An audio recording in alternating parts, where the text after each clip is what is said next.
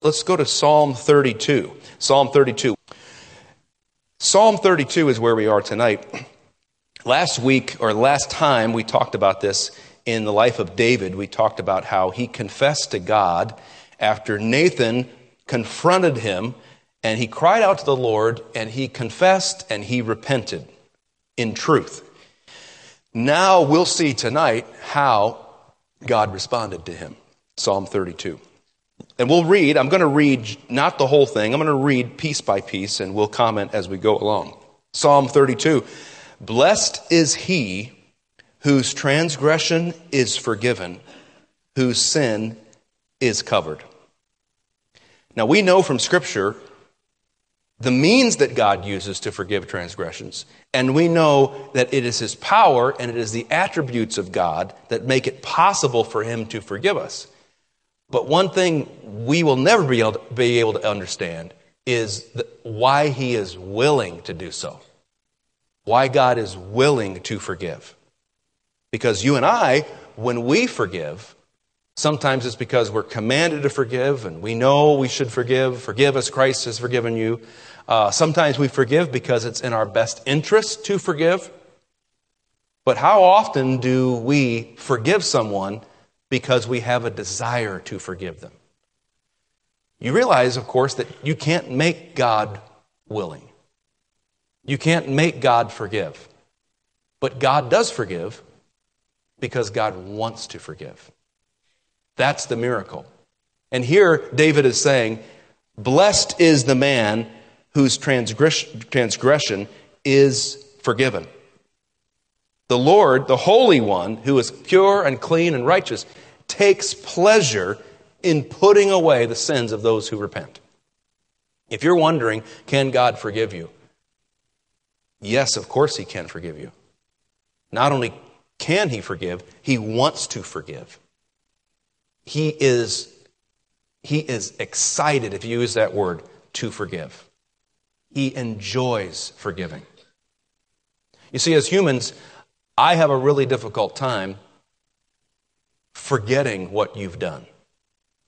And I can choose to forgive you mentally, intellectually, while my feelings don't really catch up right away. But the Lord has the power to say, I forgive you, and we know that he has the means to do so. And when he does, he is not doing so begrudgingly. How could you make God forgive you? You can't. God wants to forgive you. And he's longing to forgive those who repent. And so Dave said, Dave, I call him Dave. Brother Dave. Davey, sometimes I call him. He's saying, I am blessed because I've been forgiven. And notice, it's the present tense. Blessed is he whose transgression is forgiven.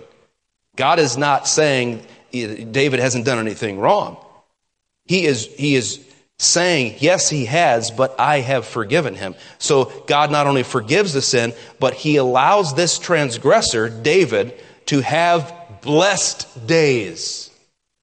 Blessed. Feeling blessed. You see that a lot today. What does that mean? The sins that he committed that we saw way back in 2 Samuel 11 are covered. We know that doctrinally his sins could only be covered until the payment was made on the cross. But today, our blessing of forgiveness is even greater because we have the blood of Jesus Christ that has completely satisfied the righteous requirement of God. And so it's not just God saying, I'm going to cover it up so I don't see it anymore. It's not even there. You could take away the covering. There's nothing there. The blood of Jesus Christ, his Son, cleanseth us from all sin. The stain that was there has been removed. It is gone. So can you live a life of blessing after committing great sin? Yes, you can. Yes, you can. You can be aware on a day after the worst sins you've ever committed. You could be aware all out of the blue of how blessed you are. Not just, man, I'll never get back up to that peak again. Interpersonally with others, maybe that would be a challenge. As far as God's concerned, he is smiling at you. If I could be so bold as to say this, God could look down at you after you have repented of your sin and sought his forgiveness. He can look at you and he's saying this. You're good to go. Can you imagine God giving you thumbs up after doing some of the things that you and I have done? But that's how great our God is. He can love you and he can forgive you. God could have demanded death. He could have demanded that for time and for eternity, David is done. All the things that I blessed him with, all the things I gave him and prospered him and protected him and privileged him with the throne, I took him out of the sheepfolds. I brought him out of obscurity. I preserved his life throughout. I gave him his master's kingdom. I gave him everything. And then look what he did. And yet God was able after that to say, I forgive. And David said, I feel blessed. Today I feel blessed. He said in verse 2, blessed is the man unto whom the Lord imputeth not iniquity. There's no denying that he committed sin, that iniquity was rampant in David's life. But he said, blessed is the man. So what we're talking about here is imputation. It's true that David committed this iniquity, but what is not known up to this point is whether or not the Lord will charge him with that crime. He certainly was guilty of it. What is imputation? It's a legal term. It means the formal filing of a charge.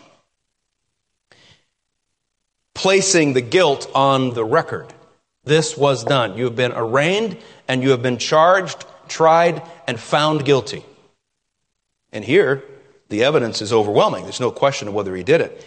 But because of David's repentance, the Lord could say, I'm going to drop the charges.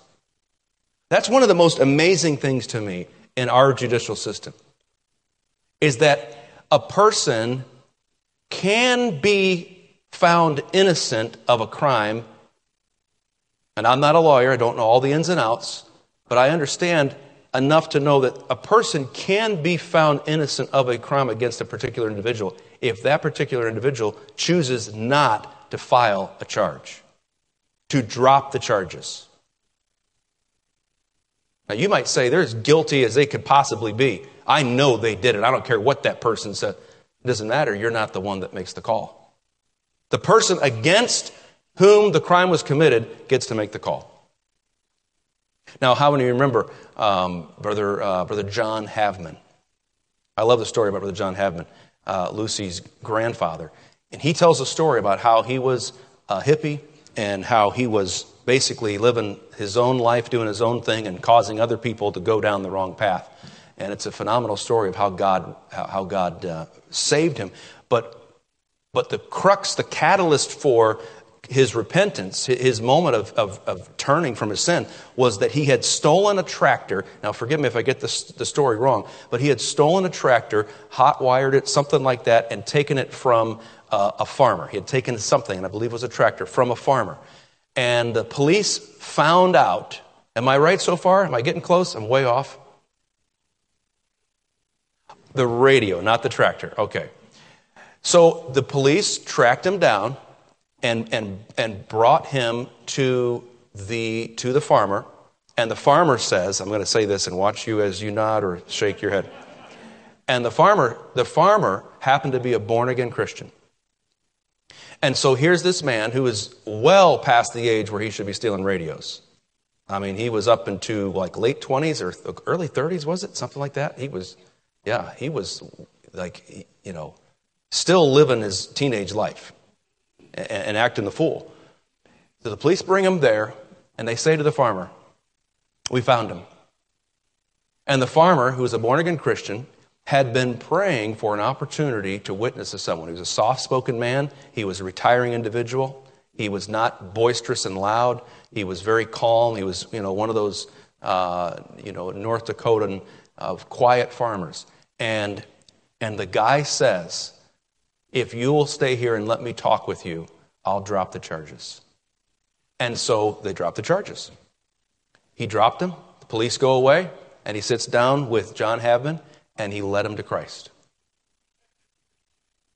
And what's amazing is Lucy's father was telling me that was the reason why their family is all serving the Lord today and gotten saved and are in church, all because of that one farmer.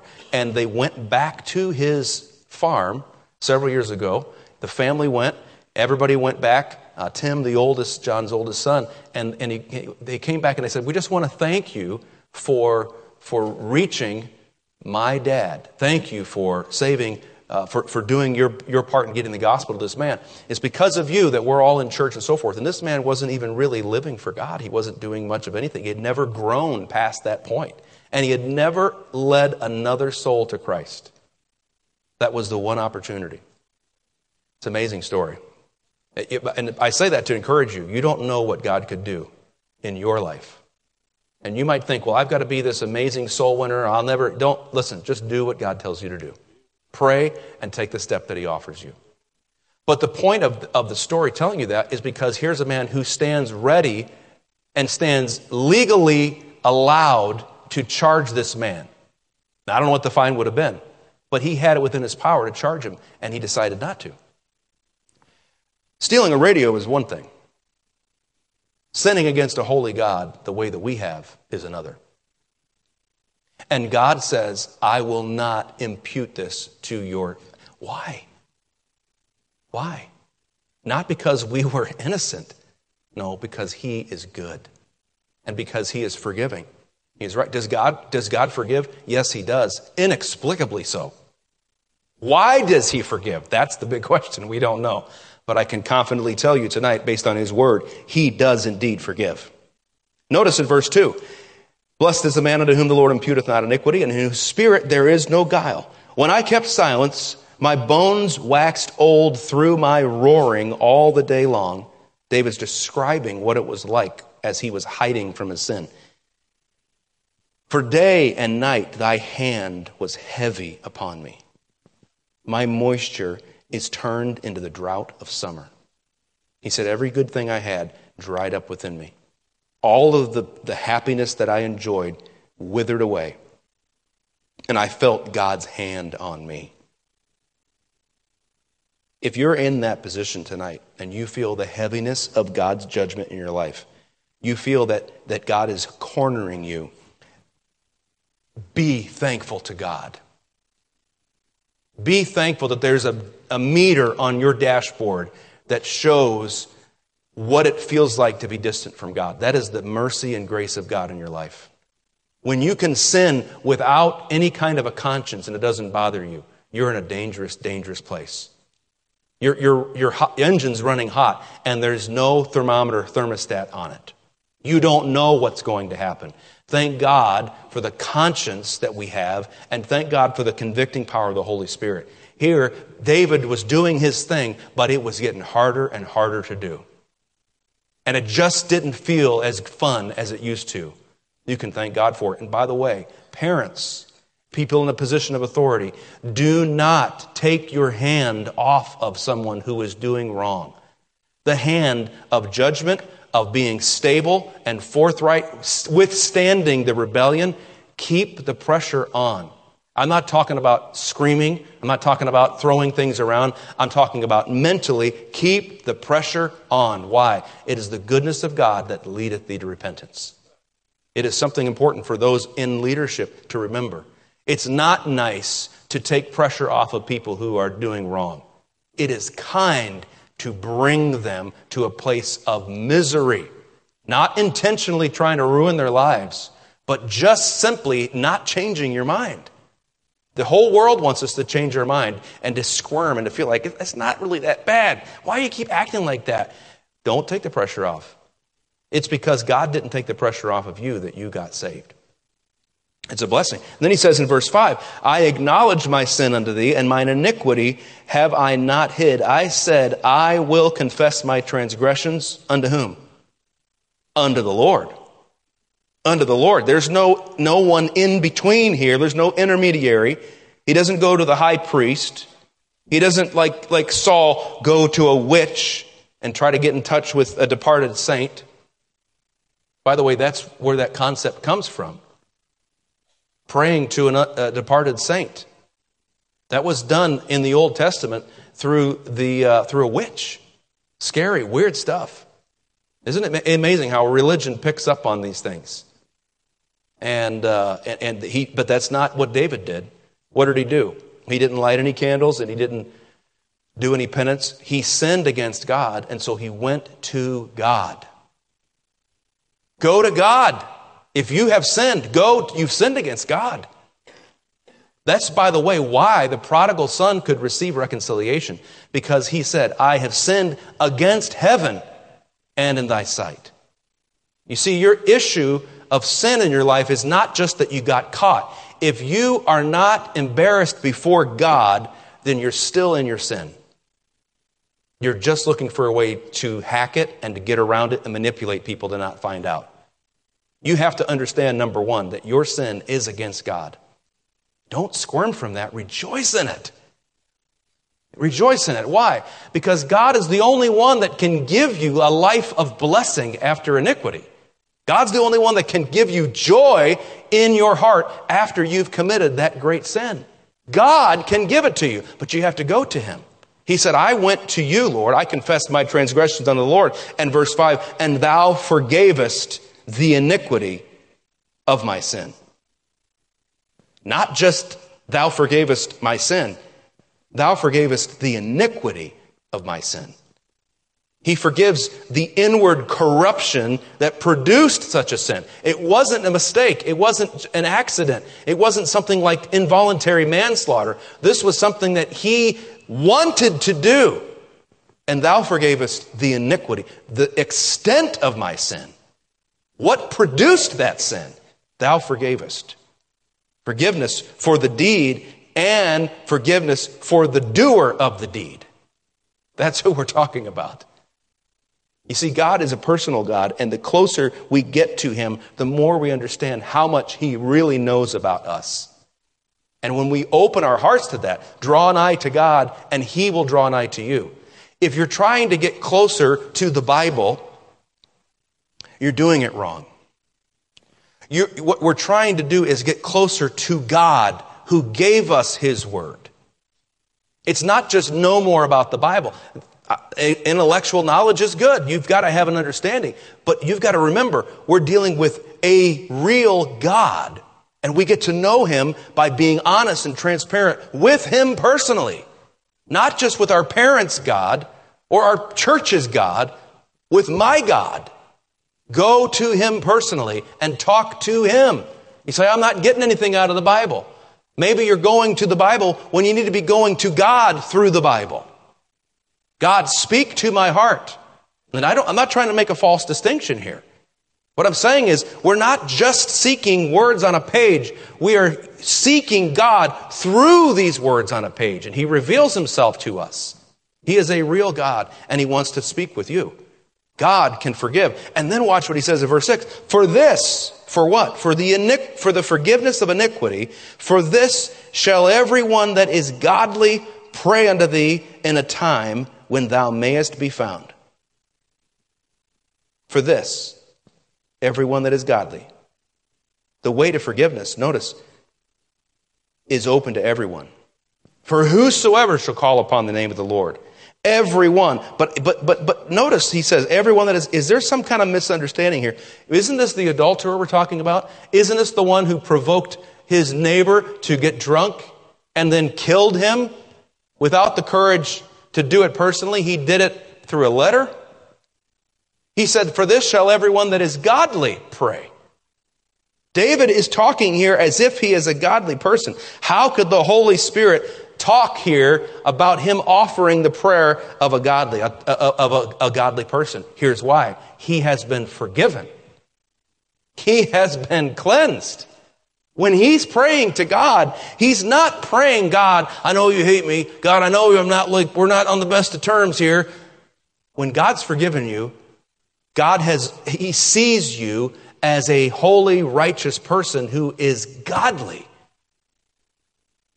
You know, a lot of times we come before God and we spend half of our prayer time apologizing for how horrible we are and saying, God, I'm sorry. But if we're not careful, we forget that if God has forgiven us and we've accepted that, He sees us as a righteous son of God. Does God accept you? Yes, He accepts you. How? Not because of your good deeds. Our religion always creeps in, doesn't it? He accepts us because we have received the righteousness of Jesus Christ. You can glory in Christ when you come before God. Lord, I shouldn't even be here, but my Savior is so wonderful, He can bring a person like me into your presence, holy and righteous. I can pray as a godly person. Now, in my flesh, there's nothing that pleases God. I know that. My flesh is, in my flesh, Paul told us, there's nothing good. But, I'm not just flesh. So much of the Christian life is God trying to pull us out of this idea that I'm just this old wicked. And yeah, that flesh is just wicked and always will be. But I have a new nature in Christ. And I live by the faith of the Son of God who loved me and gave Himself for me. Did He get a bad deal? No, He did not. He got what He wanted. He got me because He went after me. Not because I'm worth anything, but I tell you, be careful telling God that He is putting value on something that is valueless. If God values you, why do you devalue yourself? Don't stand in front of God and say, I'm just a worthless, hopeless. As if he got somehow the wool pulled over his eyes when he purchased your salvation. He knew exactly what he was getting.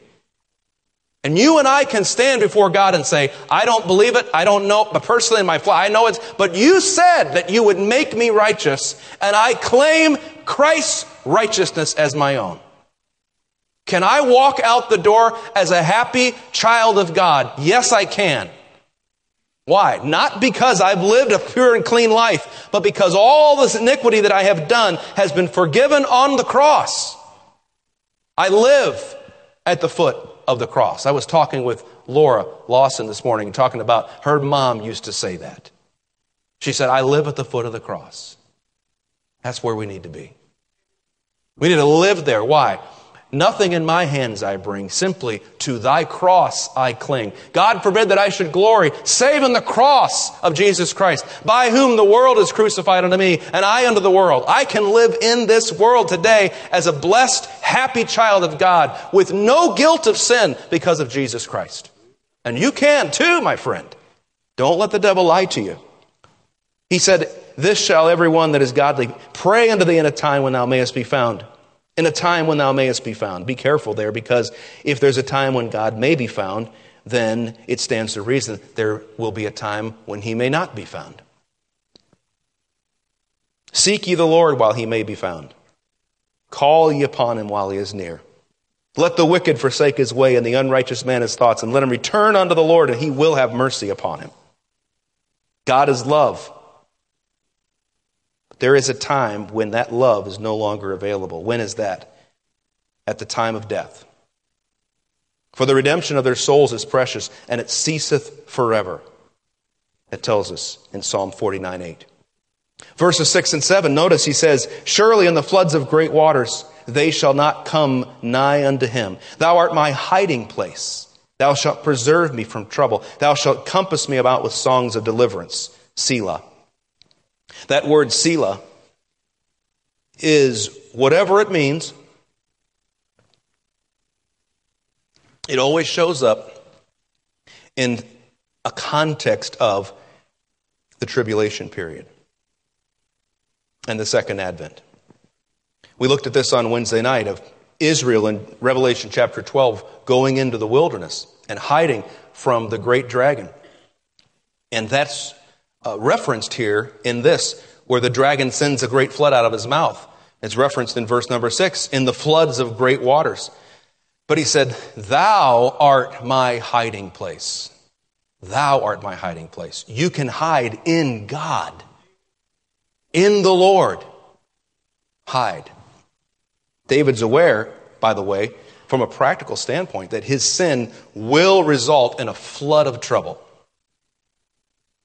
You see, here's something we forget. When we ask God for forgiveness, we sometimes want God to reset the game as if we never did it.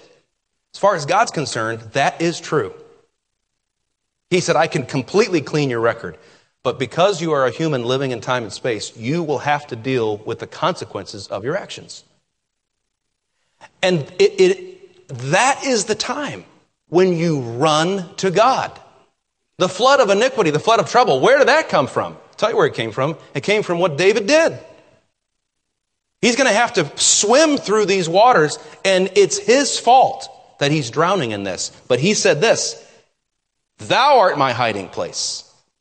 Yeah, I'm going to have to reap what I've sown in the past, but God is going to preserve me through these difficulties. And guess what? Thou shalt compass me about with songs of deliverance. God is all around you, keeping you in the troubles, in the floods. And if you spend your time saying, I wish I'd never done it, I wouldn't have to deal with this. I wish I hadn't had that. I should never have. I can't believe idiot. I was so stupid. I can't. Okay, listen. In the flesh, that may be true, but it doesn't change anything in the past. Number one. And number two, it robs you of the peace and joy you can have today in the Lord. Recognize that He is your refuge in the time of trouble. He's a very present help, even in times of trouble that you and I have caused. He's a present help in trouble. If you've asked Him to forgive you, if you've asked Him to cleanse your heart of that iniquity, then you can rest assured that God has forgiven you. And when you get close to Him, He's not going to be reminding you of that. He's going to say, no. It's true, but we're not out there in that flood. I've got you. I'm going to keep you. He says in verse number 8, I will instruct thee and teach thee in the way which thou shalt go. I will guide thee with mine eye. Be ye not as the horse or as the mule, which have no understanding, whose mouth must be held in with bit and bridle, lest they come near unto thee. David is saying here, the Lord has forgiven me, and the Lord is going to preserve me. And the Lord, here's what's amazing, even more so, the Lord is going to lead me. Isn't that amazing? You see, God is not just putting up with you. God is not just saying, okay, fine. All right, just, okay,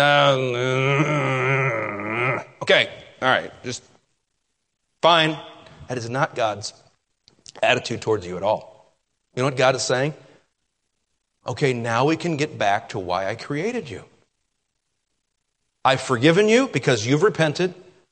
I've welcomed you in. I will hide you. And now I want you to do, hey, look at me. I'm going to guide you with mine eye. If you'll keep your eyes on me, you'll be able to tell exactly what I want you to do. You see, God is not just saying, okay, you're sanitized, but you're like, the pig farmers, they say they have the little shower before they ever come in the house. And they say, if we're going to be married and we're going to have a pig farm, you're going to take a shower before you come in the house. Right? Because it's just nasty, right? You can't even pretend to bring that in the house. But you stay out there. You see, listen, the Lord is not just looking to keep you outside of the house because you're nasty. He wants to clean you up and bring you in so that you can be a part of what He wants to do. And it's not just, okay, well, you're just kind of, a second-class citizen now. No. I've got a plan for you. And I know people talk about secondary plans and plan B of what God wants to do and the permissive will of God and all of that. All I'm saying is, what good does it do for you to think and talk about what God could have done with your life? I don't know what that even does. And I don't know why some of us may think because I haven't done what so-and-so is, I'm still on track A. Like I'm still on number one plan. The perfect will of God. All the rest of other people who have done things that I've never done, they're on plan B, on plan E, some of them. They're way down the line, but God still loves them. I don't understand what that even means. How can you go back in the past and fix it anyhow? You telling me that you can't serve God now? You can't move forward? Are there adjustments that are made? Of course there are. Of course there are going to be. Just like you took this job, you can't take that job. You bought this house, you can't live in that house. It doesn't matter what your dream child was, you got the child that you got. Right? And I'm thankful for him. Because God knows our heart and He knows what we need better than we do. But this idea that somehow God is... No, He's not done leading you. You're not sitting out in the anteroom waiting for, God to feed all of His important kids. And then no, God wants to guide you right now where you are. Are there consequences to sin? Of course there are. Are there opportunities that have been missed? Of course there are. But once you've accepted where you are, not where you would have been, where you are, then look at God in the eye and say, Lord, what wilt thou have me to do? And let God guide you with His eye. And He will do it. Sure, you wasted a lot of days. You ruined a lot of your life. But notice, you can have songs of victory and deliverance after that. Verse number 7, thou shalt compass me about with songs of deliverance. Verse 10, many sorrows shall be to the wicked, but he that trusteth in the Lord, mercy shall compass him about. Surrounded by the mercies of the Lord. Surrounded. The devil can't get you. No one can attack you. You're surrounded by the mercy of God. And we've all known sorrow because of a deed that we've done. But you can also experience something else. Fruit that grows out of trusting God. You can choose. Notice the shall. Many sorrows shall be to the wicked, but he that trusteth in the Lord. So you have two options. Sorrows to the wicked or mercy to the trusting. Which one are you going to choose? I want mercy. And I want that mercy that only God can give. Verse 11. Be glad in the Lord and rejoice, ye righteous, and shout for joy, all ye that are upright in heart. Who would have ever thought that David could ever know that happiness and joy again? David was not just somber and serious with a hint of joy. David was shouting for joy. I don't know when this happened. And I know this, there were a lot of people that resented it when he did. Joab, for one. The family of Uriah, for one. How about Ahithophel, the grandfather of Bathsheba? I know he resented any joy that David had. And he was all too ready to bring him down. Why? There were a lot of people who would argue that David did not deserve another day of happiness because of what he did. And how could you blame them? He doesn't deserve it. But grace is more powerful. Where sin abounded, grace did much more abound. Listen, is it possible that the king could experience rejoicing in the same way that a righteous man would rejoice it? Absolutely. Religion would say no. Morality would say no. Ethics would say no. Our culture would say no. Church people might say no. But God can forgive. And He does forgive. And His forgiveness can lift a heart out of despair into compassion and light and joy.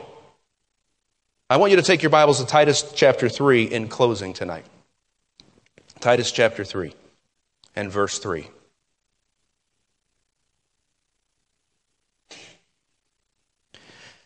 There probably will be people, depending on what you've done, that can never forgive you because of the things the ways in which you've wronged them. And guess what? Maybe they shouldn't. There are going to be some people who will resent the fact that you are blessed after the failures that they know about. And that is understandable.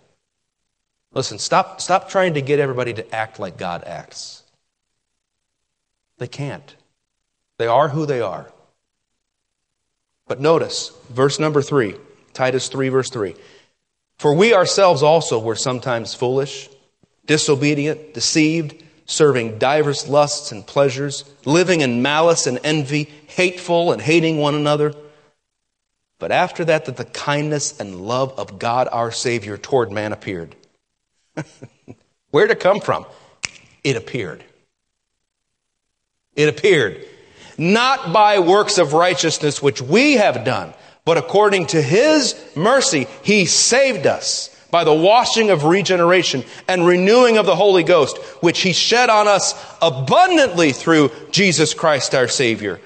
That being justified by His grace, not our works, His grace, we should be made heirs according to the hope of eternal life. He loves you so much, He put you in the will. Why? It's His grace, His mercy, His compassion toward you. He justified you because of what Jesus Christ did for you. You know what? That does not change in the minds of other people what you have done, what you should have done. The mistakes that you've made, the faults, the direct, on-purpose sins that you've committed. But I can tell you, in the sight of God, you can be forgiven. And you can lift your head up and you can walk forward, staying under the sunbeam constantly of the mercy and grace of God. Why? That's the only way you're going to have a blessed life. That's the only way you're going to be able to rejoice. And may I say, there's coming a day, someday, when the Spirit of God is going to touch your heart in such a way.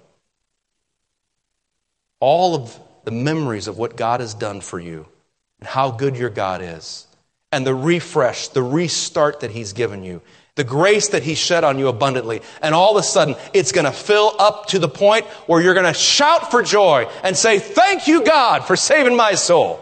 Thank you for loving me. Thank you for buying me back from the pit of hell. Thank you for giving me a new start, a fresh start. Christian, it's available to you today. Today it's available. What should you do? Well, before Psalm 32, you got to go back to Psalm 51. And you need to acknowledge your transgression before God and confess your iniquity and feel the burn, the heat, the pressure of iniquity on your heart and realize that you've sinned against God. And if you truly understand how holy He is and how unrighteous you are, then the grace that He gives will appear amazing. You're not trying to just get back to where everybody thinks you're okay. You're finished thinking about what everybody else thinks about you. You're focused on God. And what you'll find is a loving and a merciful Father who says, come back. Come back. I'll not only forgive you and cleanse you, I will protect you and I will guide you in your life. That's what He's been trying to do all along.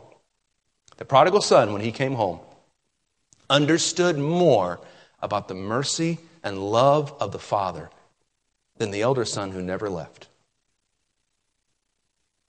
It doesn't make any sense to me. Because I like to think that the ones who stayed on the farm and did what was right, the ones who always do right, are the ones that God likes more. But you find at the end of the story, the elder son, who never transgressed I at any time thy commandment, he claimed. And the father did not disrespect that. At the end of it, the guy who wasted his substance in the far country with riotous living and consumed his living with harlots according to his older brother, the guy who went out and disgraced his father, came back and is rejoicing in the presence of his father and the others, while the one who never did wrong, supposedly, was mad at the father. At the end, you have the one who was always doing right, who didn't even want to be around the father or the prodigal son. So I don't understand God. How can He do that? He's so much different than us. But that's the God that loves you. And that's the God that's calling you home. You've got to repent. You've got to turn around and say, Father, I have sinned against heaven in thy sight. And He is going to interrupt you mid-sentence. And He's going to say, bring hither the best robe. And put shoes on his feet and a ring on his finger. And bring that fatted calf we've been preparing. We've been preparing for the day that you came home. God's waiting. and you can be forgiven and live in rejoicing. Let's bow our heads in prayer tonight.